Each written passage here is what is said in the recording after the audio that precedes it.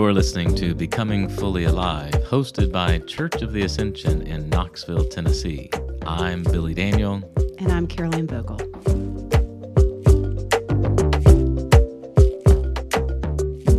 So we have a special guest on our podcast today. A bishop. Our bishop. Bishop Brian Cole. He's going to be talking to us about, a whole host of things. His experience as being a bishop, our Celtic service, and what he thinks people are looking for in their spiritual lives these days. It's going to be good. Oh, it's going to be great. Spiritus Nox is a center for spiritual practice and learning.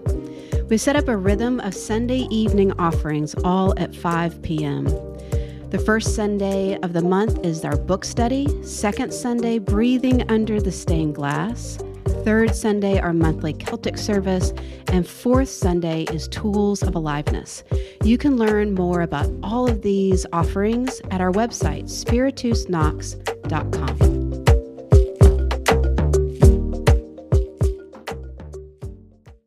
So we're here with Bishop Brian Cole, Bishop of East Tennessee. It's so great to have you on Becoming Fully Alive. Mm-hmm.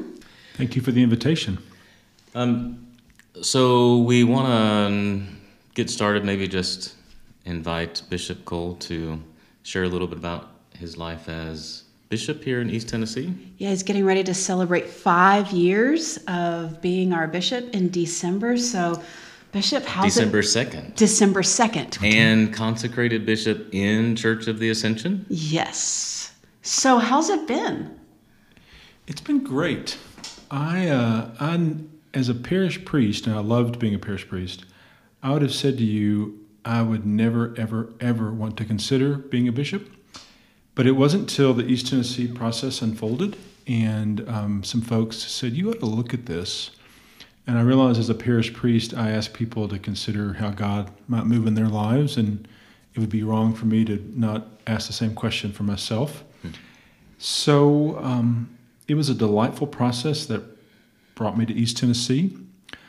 Before I was consecrated at Ascension, during the walkabout, so there was a week in July of 2017, and there were 5 folks considering becoming bishop and 5 spouses, and we were barnstorming across East Tennessee, and they let us spend 30 minutes at Ascension.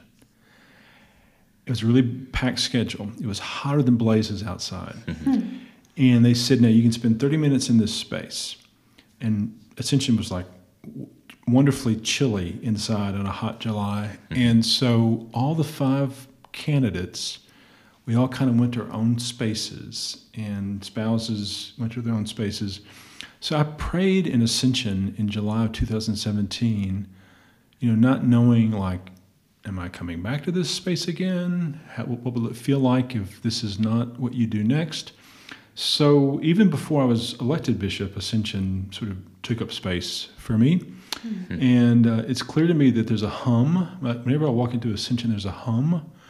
Those places where people have prayed a lot. Yeah, not just the HVAC. Not just the HVAC. And there's a hum. There's a spirit there. And it's almost 5 years, and I didn't realize you could enjoy.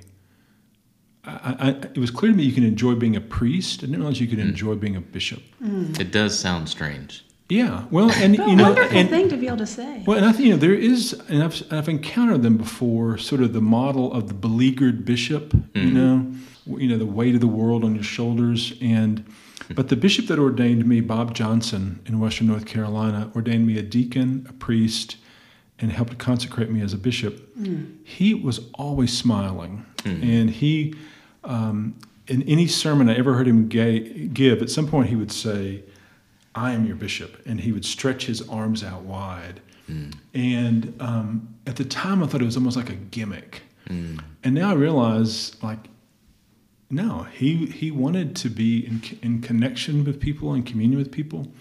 And I called him and I said, you're going to be my model for being a bishop. Mm. That I think people, with any leaders, right? People want to have a sense of the people that are helping lead us and guide us are enjoying this, right? Yeah. And as a bishop, it moves me to know that every Sunday people pray for me.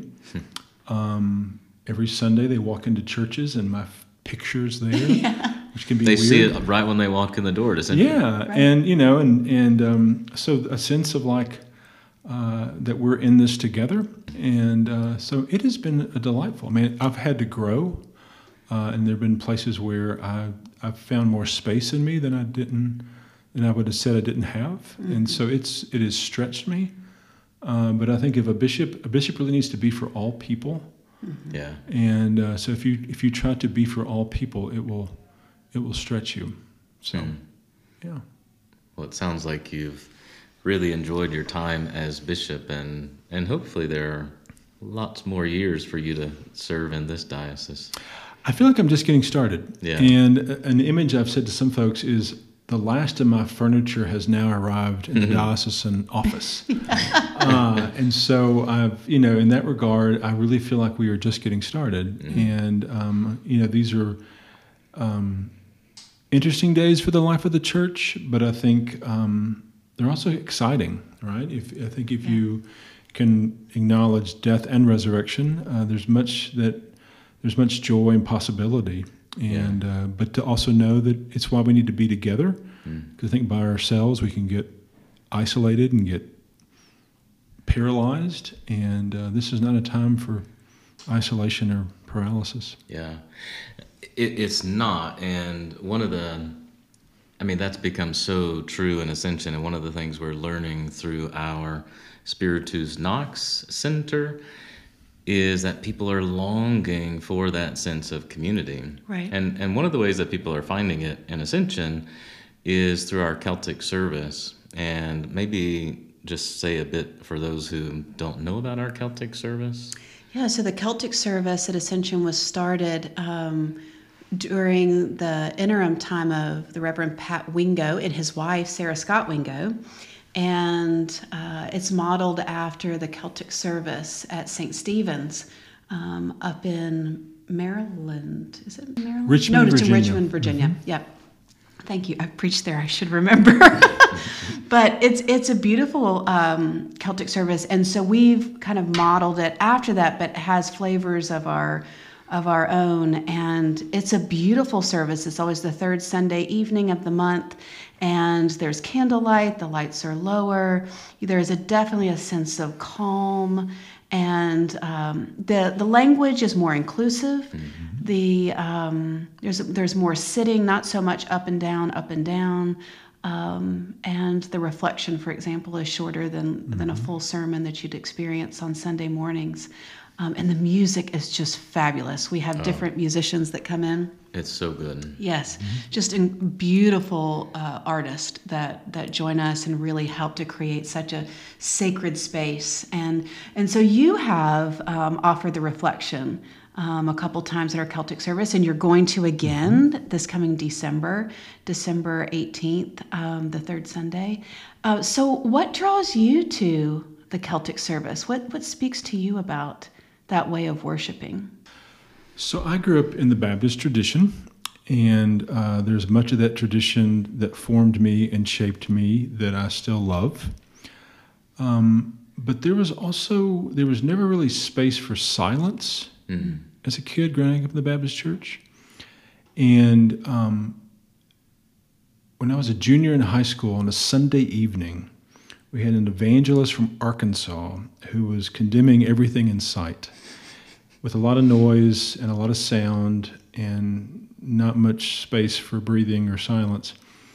And I remember as a kid thinking, I bet the church is bigger than this. But I didn't know enough to say, oh, there's the Quaker tradition. Like I didn't have anything to fill in the blank, but I remember thinking, this can't be the only way people practice the faith. And it was when I was a Baptist seminarian in Kentucky and visited Gethsemane Monastery and encountered monks and encountered prayer and prayer with a deep amount of silence, and realizing the silence was as much the prayer as the actual words or the chants, that I realized this is what that kid who was a junior in high school was looking for. So it was that monastic worship that made me an Episcopalian. And so I think for me, I've attended Ascension's Celtic liturgy both simply as someone in the pew and have also been a part of worship leadership. To me, it feels safe. It feels like you're kind of coming in from the side. And I think in a time where we want to continue to welcome people to the Christian tradition, we have to acknowledge that people have either been truly hurt by the church or a perception of hurt. And so for some people, I think Sunday morning feels too exposed. So a Sunday evening at 5 feels safer, maybe as far as the time. And everything you described, the music is sort of ethereal, there's space, the invitation to light candles, also the more integrated language around the earth and the world in a time when the world is literally on fire, and how do we worship God, the God of creation in the midst of climate change. And so I think for me, the Celtic liturgy, to get to the very end of it, feels really integrated. And I'm also a big believer that Sunday morning doesn't belong to us anymore, right? That Starbucks and this thing called brunch and travel soccer and CBS Sunday Morning. I mean, we're in this big marketplace, and we can either get really frustrated as Christians or church leaders, or we can say, what else might God be doing? Yeah. And so both as a parish priest in Kentucky and now as a bishop, to me, the idea of inviting people to worship on a Sunday evening at 5 is almost a kind of early compline, if you will, or as the ways you begin your week, that feels really kind of sane to me. It makes a lot of sense. And I'm an early riser, so I think you either wake up and worship God, or I'm early to bed. So 5 o'clock is about as late as I need to be out. So to me, those are ideal hours to think about how you slip into the worship of God in the midst of a really uncertain world.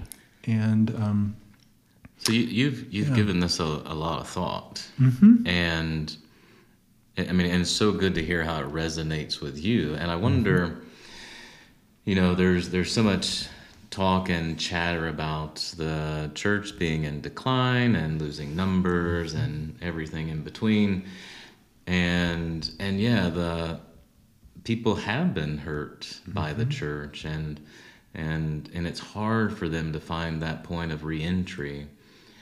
And I wonder, is there something about that rhythm that you were just talking about with the Celtic service that you think is really resonating with people today? I mean, one of the wonderful things when we lead that service, the Celtic service, our back is to the people that have gathered. And so we don't know who's walking in the door until one of us stands up to offer the opening collect. And it's always exciting these days. Stand up, turn around, and see everybody. The sea of faces. The sea of faces there. And there's always 50% of the people who are there are always new.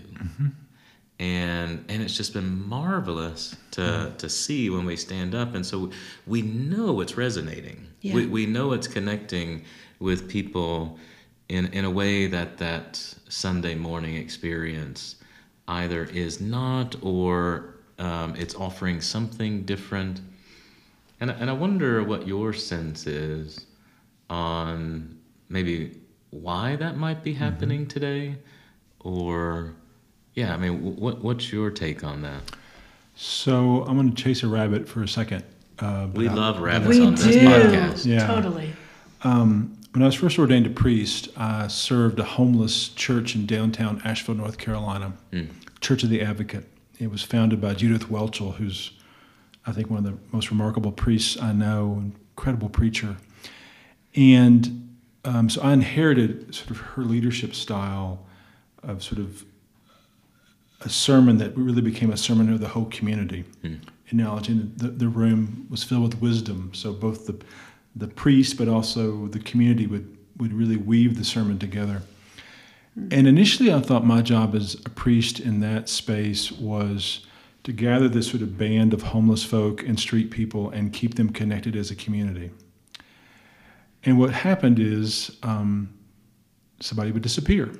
They'd catch a bus to Arizona, or they'd end up in the Buncombe County Jail, or they'd get mad and leave. And I began to realize that for a lot of folks who live with homelessness or live on the street, keeping commitments are hard, right? It's a life of addiction or a life of mental illness that you burn bridges.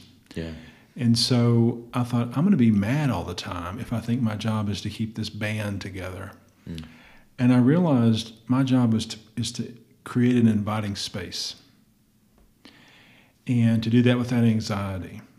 And so I think for me, the way in which the Celtic liturgy transforms the Ascension space is you all are not, rubbernecking the whole time to see, who's behind this, right? You're attending to the space, you're creating a space for liturgy, and then there is the turn and the surprise of like, oh, you're here.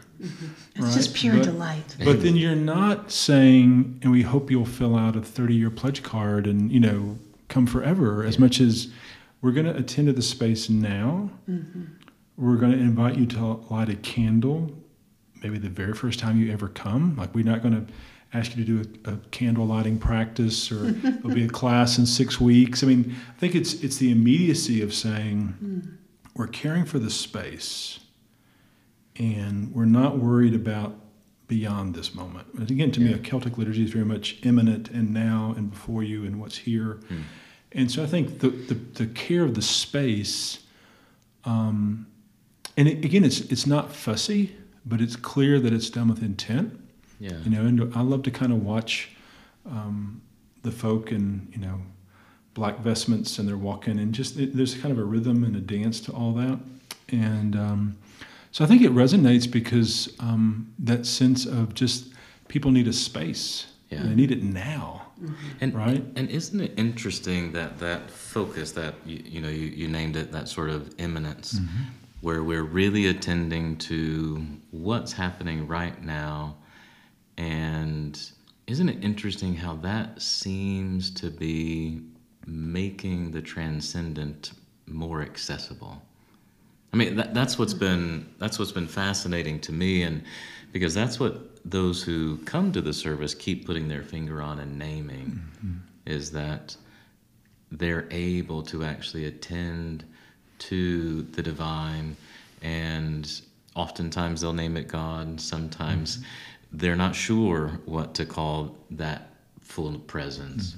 And the beauty of that liturgy is you don't need to figure it out, but it is about being present to it. And I wonder, I don't know, thinking about how we do our worship in all sorts of ways. You talked about growing up without silence. I grew up in a similar tradition where we're constantly trying to fill that void, what feels like a void. And I wonder about cultivating space in the way of that Celtic tradition that makes it easier for people to tap into that sense of God's presence that is always there. And maybe that's something we need to really think about in a holistic way. Yeah, because, I think if we're not careful, we create, sacred space, secular space. Right. I've mentioned to you before, as a kid growing up, praying prayers of, inviting God to be with us as if God was, waiting for a call. And the awareness that, again, a Celtic liturgy, all those things are integrated, right? All those things are present. And then I think for people to have a sense of God is with me, God is for me every day, and this liturgy which arises out of the everyday is a chance to be more focused on that. But I think a Celtic liturgy that's done well with intent comes out of the ordinary, right? And also I think it looks simple. It looks easy to do, right? And it's just like when people write poetry, how many words is that? But, there's a real care and craft to that, right? To make it look easy, and yet there's a real art to it. And I think Celtic liturgy has an ease to it, but it really is opening up things for people that otherwise would stay locked. Yeah. So you were reflecting earlier on your life as a bishop, and one of the things that you were highlighting or noting was that this is a season in which we need to show up for each other. And I was thinking about that connection between your sense of how we show up for each other and how the order of the Celtic liturgy and making space for silence, it's very deliberate, it's accessible, and how the two might connect and in terms of our ability to show up for each other, for God. Yeah. Well, I think for me, the thing about something like a Celtic liturgy and to say it's the third Sunday of the month, you put the sign out, you're faithful. You don't say, as long as 300 people come, we'll keep doing this. Right. It's just like, we're going to do this. Yeah. And I think a part of people being able to show up is giving them time. And years ago, I was a part of a centering prayer group in Asheville, North Carolina, that the first few years, it would really be one or two or three, one or two, but folks just kept showing up. And, years later, you'd walk in and there's 20 people in the room, but there's 20 people in the room because for years there was one or two who were just faithful. And so I think in a time where COVID has made a lot of us into hermits or made a lot of us homebound, the idea that there's this invitation, there's this liturgy at Ascension, it's every third Sunday. You can keep saying that, knowing that for many people it will be the fifth or sixth or seventh or eighth time they consider going that they will go. Right. Sure. And so I think at some point, people can understand an invitation that feels really free of anxiety, free of shame, free of guilt. And it's not that we missed you at church, feel bad about yourself. It's that you missed something. Yeah. And again, that's not a Gnostic, you're not a part of the elect. It's like something happened, Yeah. but it's okay because we're going to do it again. And we don't want you to miss out.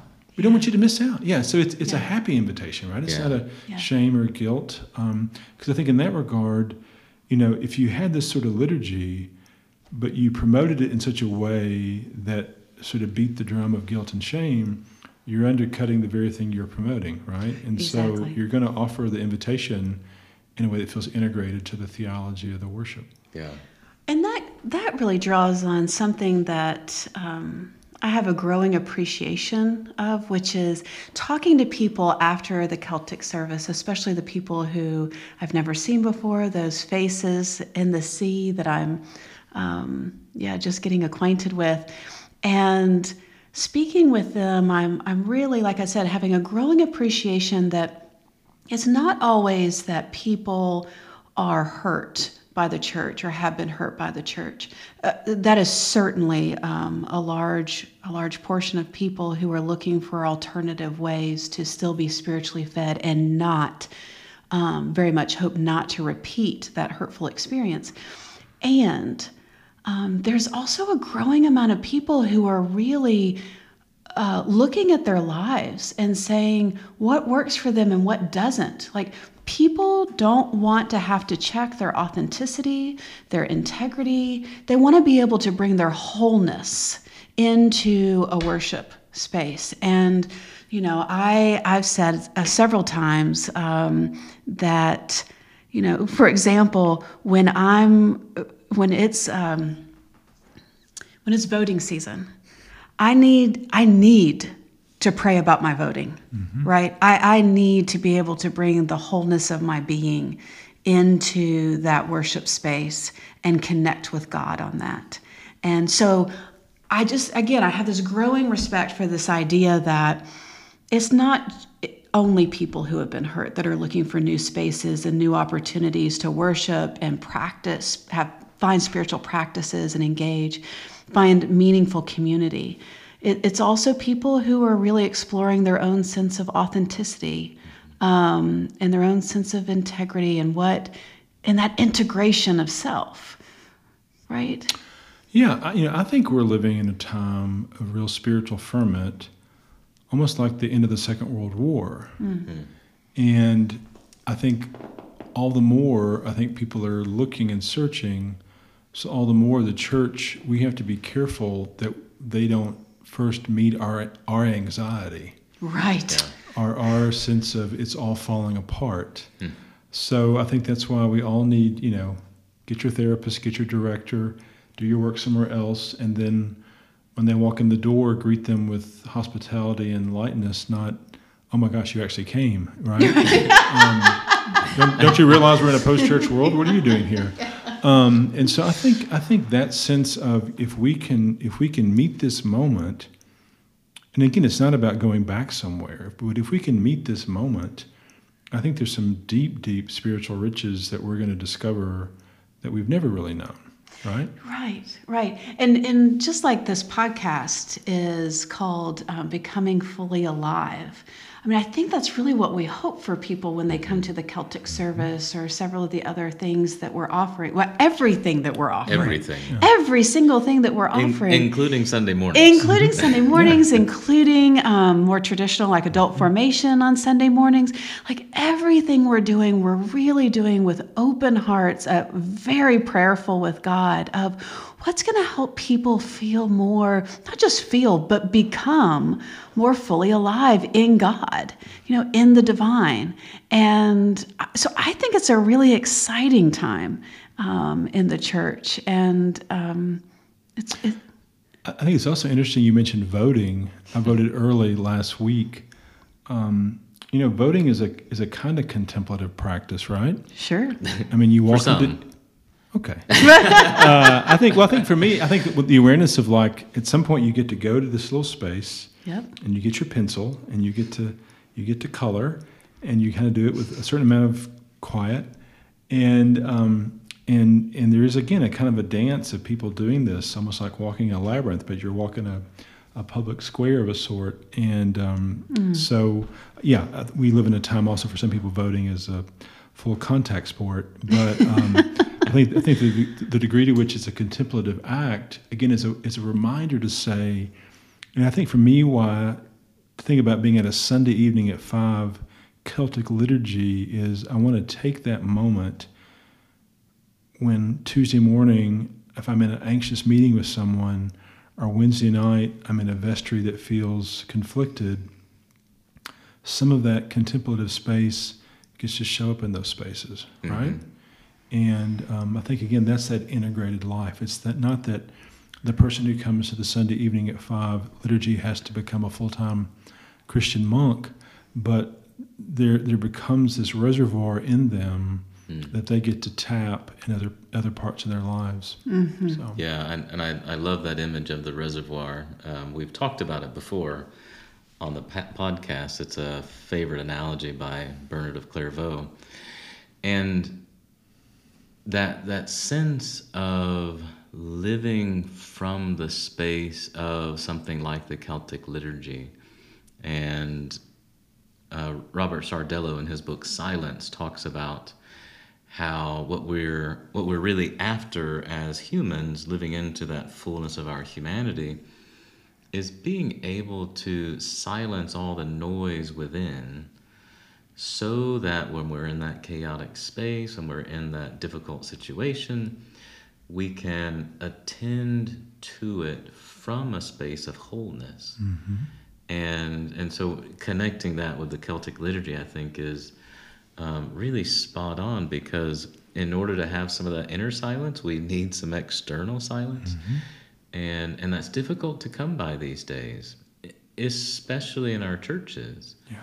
And so this particular Celtic liturgy and Ascension does create that space, but it creates it with the people who have gathered.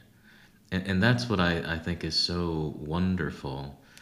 And it can carry over, and again, as you say, that reservoir that sort of continues to build up our spiritual reservoir within, so that when we do face that situation, we we have these meaningful experiences where we know we're in contact with God, that God is not somewhere else, that God is always with us. And so we don't have to succumb to the noise and the chaos. We actually get to be present to it in the same way that we're able to be present and show up in a Celtic liturgy. Yeah, and I think the sense too that we need to remember is, yes, I can be in my house and sit in silence for 22 minutes, and that's prayer. There's also something powerful if I sit in silence at Ascension with other people. Yes. Mm-hmm. If over time you have prayed in silence with others, there's a kind of knowing of each other that you really can't describe, but it's real. Mm-hmm. And I have felt that in centering prayer circles of people that I've prayed with, and then you leave, you don't stick around for conversation. But over time, to pray with people in silence, their silence and your silence and the silence of God, there's a connection there that can go deep with people. Yeah. That doesn't involve, you and I doing a whole bunch of Q&A, but just the sense of I've been with you in silence. And Cynthia Bourgeault, incredible teacher of prayer and silence and mysticism and remarkable human priest, came and spoke to the House of Bishops, which is a pretty intimidating group of people, becoming less intimidating, I think, for hopefully good reasons. But a part of her presentation to us was we sat in silence for 22 minutes with 150 bishops. And later, some of the older bishops... That's a lot of silence. Yeah, for people who are ready to talk at a drop of a hat. And realize some of the most important work we did that week together was those 2 times of silence, right? And because I think we often, especially religious leaders, we often speak because we're afraid to be silent, right? And I have to also be careful. For me, for some people, silencing in religion is about shame, right? Yeah. And so whenever we talk about holy silence, there's also a silence that is repression and ignoring and silencing, and that's obviously not what we want to talk about. Yeah. So, Right. yeah. And I know you love reading Thomas Merton. I mean, when you talk about Thomas Merton, I almost feel like he's a dear friend of yours. And can you share just a little bit of, what you've learned about silence from all your time with your friend? Yeah. So Thomas Merton. So I grew up in the Southern Baptist tradition, and there's much good in that tradition. I grew up in a branch of it that was very much anti-intellectual. And I remember thinking, when in doubt, be afraid was basically, that kind of lead with fear and be afraid of the world. So for me, Thomas Merton, I was 22 years old at the Baptist Seminary in Louisville, and this professor who had known Merton, so Merton died in 1968. So in 1990, I'm going to Gethsemane Monastery and encountering the monks there for the first time and learning about Thomas Merton. And learned that, Merton was this incredibly bright, thoughtful, creative writer who then became Roman Catholic, who then tested a vocation as a monk at Gethsemane and stayed there until he did a trip to Asia and died tragically at 53. What I loved about Merton is while he was deeply committed to silence and the interior life, he was also an extrovert. Really? And I'm an extrovert, yeah. And I've even heard it said that they think Merton was an Enneagram 4, and I'm always a little suspect of going back in time and labeling people. Sure. But Merton loved people, and he loved meeting people, and he corresponded with people all over the world. And he wanted to be a hermit, and yet he also wanted to be with people. So I love the contradictions in him, right? That I desire silence, and yet I can find lots of ways to avoid it. And I want to be with people, and yet I know if I'm not careful, we can end up using people in the process of being with them. Yeah. And I think Merton, he just wrote so widely, and he also allowed himself to grow in public. The early Merton and the middle Merton and the late Merton are really different people. And I think too often we think as spiritual folk we're supposed to somehow not move. And obviously, if you don't move, at some point you break. And so to me, Merton, he moved, and but he also, and this is helpful for me, having often lived in sort of off the beaten path places. He went to the middle of nowhere, and then he made it the center of everything, right? Mm-hmm. So he goes to this monastery, middle of nowhere, Kentucky, and now just how many global pilgrims have made their way to that center? So he allowed a no place to become the place where God met him. Mm-hmm. And I've heard it said that he's the patron saint of the spiritual but not religious. Right? Because I meet people all the time who want to talk about Merton, who often are no longer in anyone's house of worship, but for them, Merton becomes an important writer, thinker, seeker, guide, teacher. Well, that's a subject for a whole other episode on the podcast. Bishop, it's been so great to have you on Becoming Fully Alive, and I wonder, just by way of closing, if you might have some sort of parting word for people who might be searching for a space in which to connect with God, connect with community here in East Tennessee. I have a new favorite word. One of my new favorite words is disillusioned. Because so often people say, I was really into this and then I got disillusioned. And, really the idea of being disillusioned is you had these illusions and then they fell away. Yeah. Yeah. And so I think sometimes people say, I'm done with the church, or I'm done with Jesus, or I'm done with fill in the blank. I think often really, hopefully what we're done with was some illusion, right?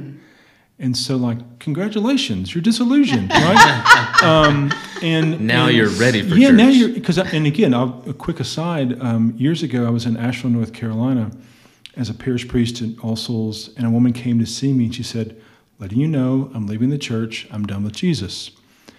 And somehow the Spirit said to me, well, that's great. And I handed her a copy of Cynthia Bourgeau's book, Wisdom Jesus. Oh, yeah. And by the grace of God, she took it, she read it, and she's like, oh my gosh, no, I'm not done with Jesus.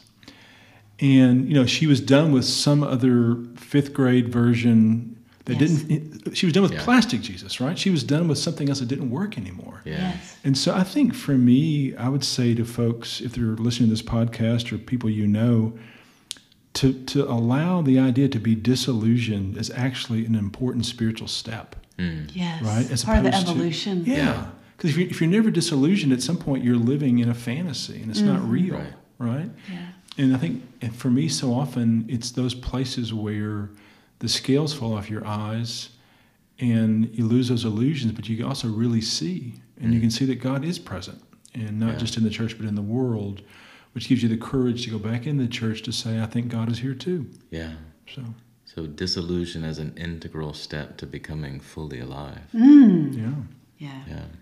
Bishop, thank you. Thank you all. It's been a Thank great you. conversation. Thanks for doing this Absolutely. podcast. Yeah. We'll look forward to having you back. Definitely.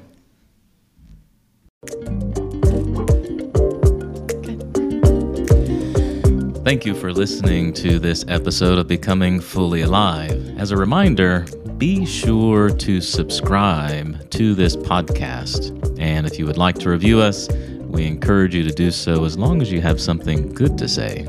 Because we want to spread the joy. And also a reminder that tomorrow evening, Thursday, November 17th at 7 p.m. here at Church of the Ascension, we'll be hosting Laurie Brock, who'll be discussing her book, God, Grace, and Horses. Our Bishop, Brian Cole, will be here to interview her. It'll be a lovely evening, and we hope you can join us. And don't forget, this Sunday morning here in Ascension at 9:15 a.m., we're going to be talking about all the goodness that's happening here in our church. You don't want to miss out on learning how you can get engaged and become more fully involved here in this church. And then Sunday night, we'll have our monthly Celtic service starting at 5 o'clock. We have lighting of candles. There's music starting at roughly 5:15, and the liturgy, the service itself, begins at 5:30. So we hope that you will join us for a beautiful candlelit service with some beautiful music and a short reflection. So much goodness. So much goodness. Oh, and just to say, on the horizon, a week from this Sunday, so Sunday, November 27th at 5 p.m., we'll be doing our next Tools of Aliveness. We're going to be talking about practices for the season of Advent. Sunday, November 27th is Advent 1, and Advent is the season in which we wait for the coming of Jesus into the world. It's a beautiful season, so come and join us for some practices to allow you to drop into some practice of waiting.